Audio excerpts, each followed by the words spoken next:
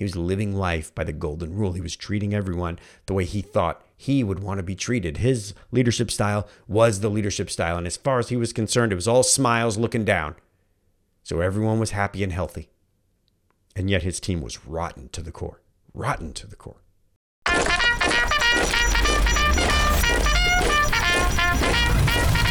This is the Military Sherpa Podcast. Left, right, left leadership insights from America's best. With your Military Sherpa, Mark Tilsher. What's up, everyone? Welcome back to the Military Sherpa Podcast. I am your host, Mark, and it is time to jump into the midweek mindset. So can't wait to hang out. Here is the quote from this week, and it comes from somebody that I think you all are really going to like. The best leadership approach is to meet people where they are based on their personality and their circumstances. And the quote comes from me, Mark Tilsher. How did that slip in here? So the best leadership approach is to meet people where they are based on their personality and their circumstances. And what this quote is really getting after for me is the difference between the golden rule and the platinum rule. And something in my military career that I heard over and over and over again was this idea that, hey, be the leader you wish you had when you were an airman. Hey, be the leader you wish you had when you were younger. Or even the golden rule as it's presented in the Bible, treat others as you would have them treat you, or treat people the way you want to be treated. And the golden rule, while very good when it comes to treating other human beings with dignity and respect and caring for others, it falls very short when it comes to the leadership arena. There's those basic human dignity aspects that we can use. But when it comes to the leadership arena, it falls short. And it falls short for a lot of reasons. And the one primary reason, the most primary reason, if I could say, the primary reason that it falls short is that you're not leading you. You see the world through a very specific set of nature-nurture choice. Your wiring, the way that you were raised, and the choices you've made, they've shaped you into who you are. You take a very specific calibration of leadership, and there has never been a human in the history of the planet that takes the calibration of leadership that you do. When it comes to support, challenge, the tendencies you have, the things that you think in your mind, the baggage that you carry with you, your trauma, all of those things, you're a unique mix of soup. You're unique in every aspect. Even though Five Voices tells us how we rhyme with other human beings, at the end of the day, you can predict for groups, but you can't predict for people.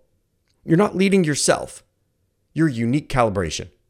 And if we treat others as if they need what we need, if we treat others as if they'll thrive under our default leadership style, the odds that we're going to be right are approximately 1 in 8 billion, because it's you that needs that calibration and nobody else on earth. And the moment that you get that right, the moment that you internalize that, the moment that you see that for the first time, it changes everything. It becomes a game. The game is less about what do I need and how do I make my team perform, and more about how do I understand that person and what they're going through. And it's those two components that matter. Who are they? What is their personality? What are they going through? And the moment that we're willing to hunt for that with intensity and fire, we can go from treating people with the golden rule, treating them the way I want them to treat me, to the platinum rule, treating them as they need to be treated. What do they need based on their personality? What do they need based on the circumstances that they're going through? What are they going through?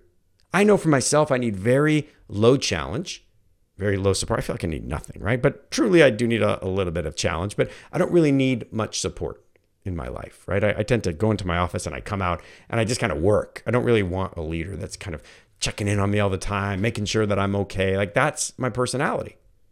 But the moment that I start treating my people as if they don't need direction, which is what I do by default, by the way, I just want my people to just take a vision, a little smidgen of a vision, and then to go out and just do everything.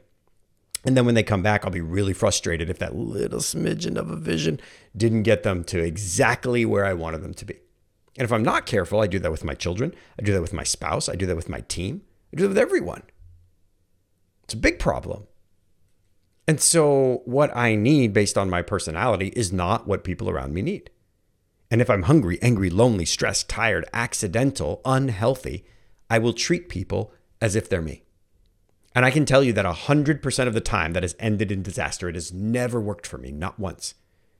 And the worst part is that when it failed me, it actually means that it failed them, that they bore the consequence of that, not me. We don't lead ourselves. And so the platinum rule is about understanding them. Who are they? What calibration of support and challenge do they need? What is their voice? What are they going through? Where did they come from? What do they need? Where are they right now? And I like to use the bowling analogy, right? If you go bowling with a small child, there's bumpers and they use that metal kind of rolly thing, ramp, I guess. Who knows what it's called, right? But they go bowling and they roll the ball down. And the ball hits the bumper and it hits the bumper and it hits the bumper and then it hits a pin. And when that little kid turns around, everyone in the room is like, woohoo, you hit a pin. We're so excited for you. And you pick the child up and you hug them. And what do they want to do? They want to go bowl again. If you looked at them and go, one pin, tell me when you get a strike, they're never going to want to bowl again. So what do you do with that small child? You meet them where they are. You coach them where they are. You support them and challenge them where they are, based on their personality, based on their circumstance.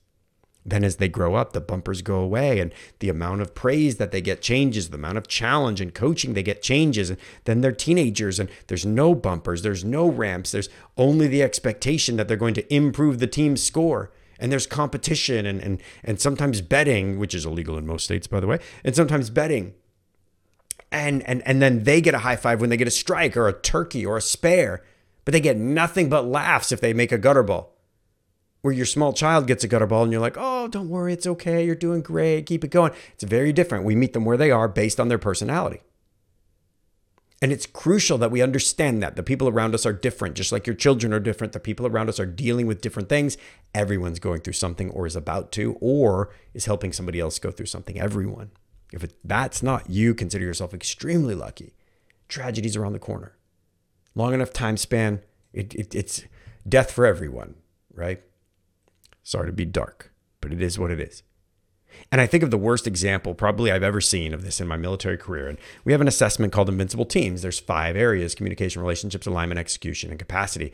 And there was a leader that was leading by the golden rule. We assessed his team, but we had him take the assessment first. And the scores are 0 to 100. So we take the average of the 5 on the outside and we call it your team invincible score, your team performance score. And he went home and he took the assessment and he came back. We were doing weekly coaching sessions. And as I'm sitting with him, he pulls out his assessment, or I pull it up on the screen, and it's like 100 out of 100 in communication, 99 out of 99 in relationships, 100. You see where this is going? It's like 100, 99, 100 in all 5 of these areas. And I look at him and my first instinct is like, dude, you didn't do this. You didn't care about this assignment. You just literally just marked everything perfect. And I'm like, what's up? Did you like Christmas tree this or what? And he's like, well, no, that was a real thing. Like, my team is perfect. And I was talking with Mike, who was the managing partner of Giant at the time. And I was like, Mike, this happened, and he's like, man, if it turns out to be that way after his team, tell him we'll come out with a camera crew and we'll film it. And like, we'll make him the gold standard of leadership.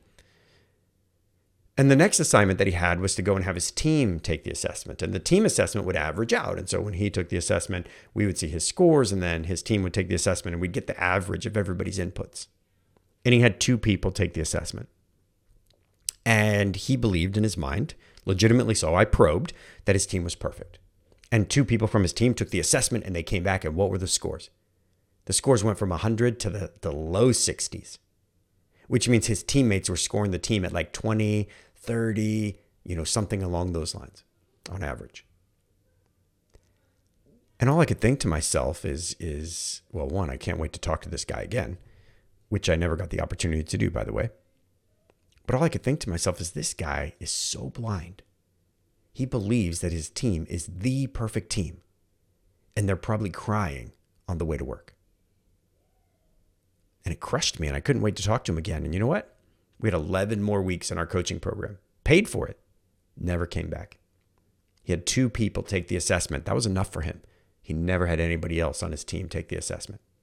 He was living life by the golden rule. He was treating everyone the way he thought he would want to be treated. His leadership style was the leadership style. And as far as he was concerned, it was all smiles looking down.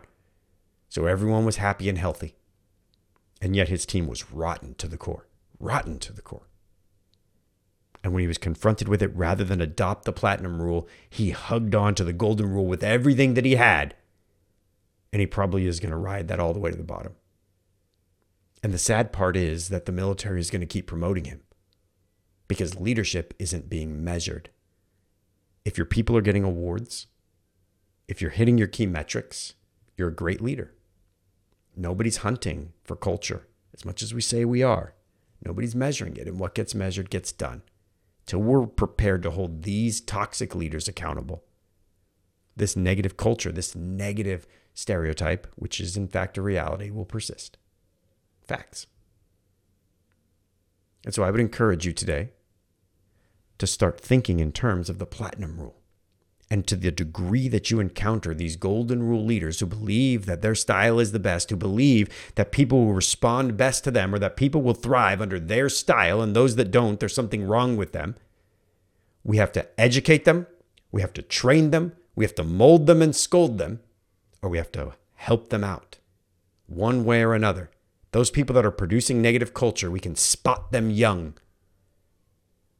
And we can treat them the way everybody else wants us to treat them. So I would just encourage you. We got a bunch of certification programs coming up. If you want to dig deeper into any of these concepts, you want to be certified in the very tools that I'm using as I build my podcast, as I build my programs, go out to militarySherpa.com. The dates for our upcoming classes are down at the bottom. I have a few in-person dates this year. We have huge ambition and goals. Monday, I'm going to be making a huge announcement, and I mean huge. So you're going to want to listen to that podcast episode on your drive to work while you're working out. I want to spend some time with you next week. So I hope you have a great week. Thanks for hanging out with me. I'll talk to you soon. Thanks for listening to the Military Sherpa Podcast with Mark Tilsher.